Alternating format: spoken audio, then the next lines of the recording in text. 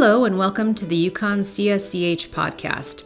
My name is Ellen Marcy, Program Manager for the UConn Collaboratory on School and Child Health, or CSCH.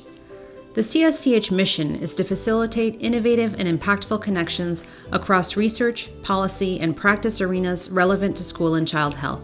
CSCH serves as a central resource to university and external partners engaged in efforts that inform healthy, safe, supportive, and engaging environments for all children.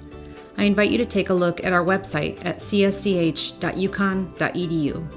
Recently, I spoke with Dr. Ryan Watson about two of his research projects. Ryan is an assistant professor in the UConn Department of Human Development and Family Sciences.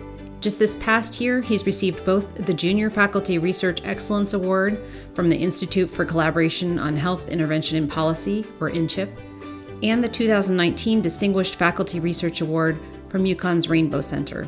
He has collaborated on multiple surveys with the largest national LGBTQ civil rights organization, the Human Rights Campaign.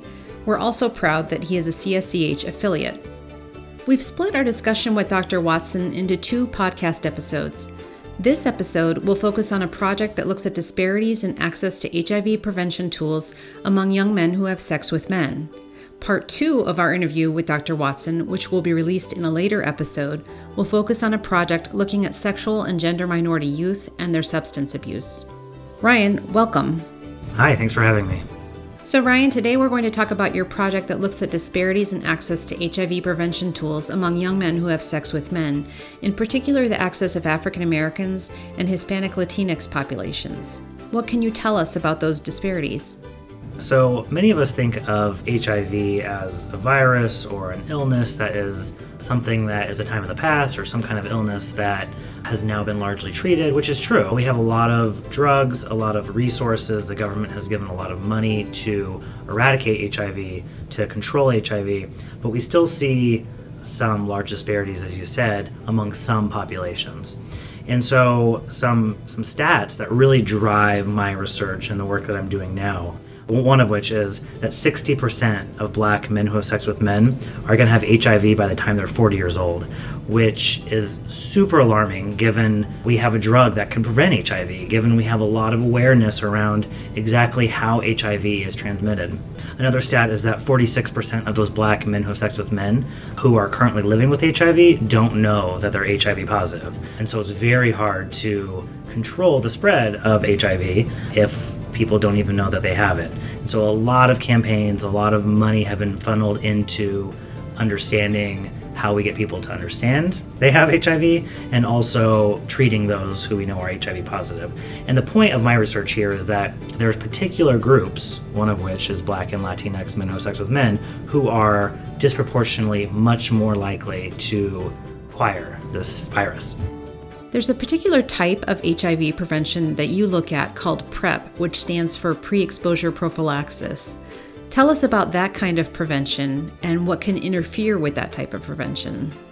So when I tell people about my work, many folks are unaware that we have a pill today that, if taken every day, will prevent HIV 99.99% of the time, and that's called PrEP. There's also a drug called PEP. It's post-exposure, and it works the same way. If you take it within a certain window after being exposed to the virus, it will prevent you from seroconverting, living with HIV. And so we've had this drug for a few years now. There's been quite a bit of money given by the government and other organizations to understand the efficacy of this drug, to understand how to link it to folks who need it. But one of the alarming findings that a lot of my colleagues have found and people across the country is that those who need this particular drug the most are not taking it or do not know about it. And so we know some reasons of why this might be. This drug is produced by Gilead. It's a big pharmaceutical company. It's very expensive. So they charge $1,200 about a month for this drug in the United States. It's very cheap in other countries, but there's some patent issues and there's some things going on right now where the patent is expiring, but nonetheless, it's very expensive. So we know it's a barrier for all people, maybe especially people of color. We know that there's stigma around this drug, and we know that that could impact or interfere with people actually going to the doctor and taking this. But what hasn't been explored is inter and intrapersonal experiences. And so how you might feel yourself about being a person who is LGBT, whether or not you might be accepted for your identities from your families or your friends. So no one's really explored these issues that are kind of closer to home, that are kind of manageable, if you will, by the individual. Most people have really looked at economic barriers or structural barriers to taking this drug. And so some of my research is trying to understand, among this very vulnerable population, which we just talked about, how do we connect those folks with this drug that we know can save their lives, we know can better their health and well-being. I know the project just began, but do you have any preliminary findings that you can tell us about? So currently we're collecting data from 3,000 Black and Latinx men who have sex with men from all across the country. And as you noted, my community partner, Human Rights Campaign, they're the ones that are helping me reach some of these hard-to-reach men. So while we're collecting data, I have access to some other data that's very similar with my colleague, Dr. Lisa Eaton. She collects data on things like this. And so the first studies we've done on the same topic finds that black men, these are all black men that I've been researching, those who identify as bisexual are least likely to be aware of this drug. So there's a statistically significant, rather large difference between bisexual men and other men, mostly gay or straight men. And so we know there's something about being bisexual. We have some theories.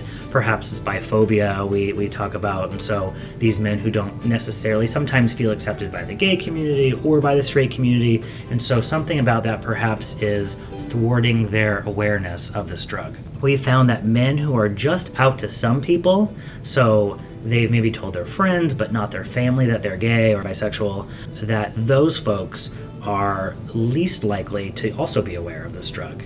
And so, I mean, you can think about maybe folks who are gay, who are out, who are in gay communities, have access to friends' experiences or to advertisements, or they're at clubs where they have Gilead employees there trying to get people on PrEP. So we're starting to just identify the patterns in for whom is this disparity the worst, in what contexts can we intervene, and perhaps who do we need to target the most to get the information about PrEP out there, given it's such an effective, useful medication. And in light of those stats I started with, I mean, the fact that more than half of black men who have sex with men are going to still be infected by a virus that is completely preventable. That's really the impetus of our work, is to close that disparity. So from what I understand, your next step is to address that gap, and you're going to use several qualitative and quantitative methods. Tell us what you plan to do.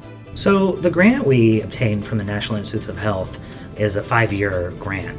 And so a lot of it is to do, as you just said, a phased kind of project. The first I just mentioned a minute ago is to just do a sample of 3,000 men across the United States to see where are we, what are the patterns, what are the prevalences, what are the attitudes in one snapshot in time about PrEP, about substance use, about some of the other things I mentioned, like family acceptance, attitudes toward people's identities.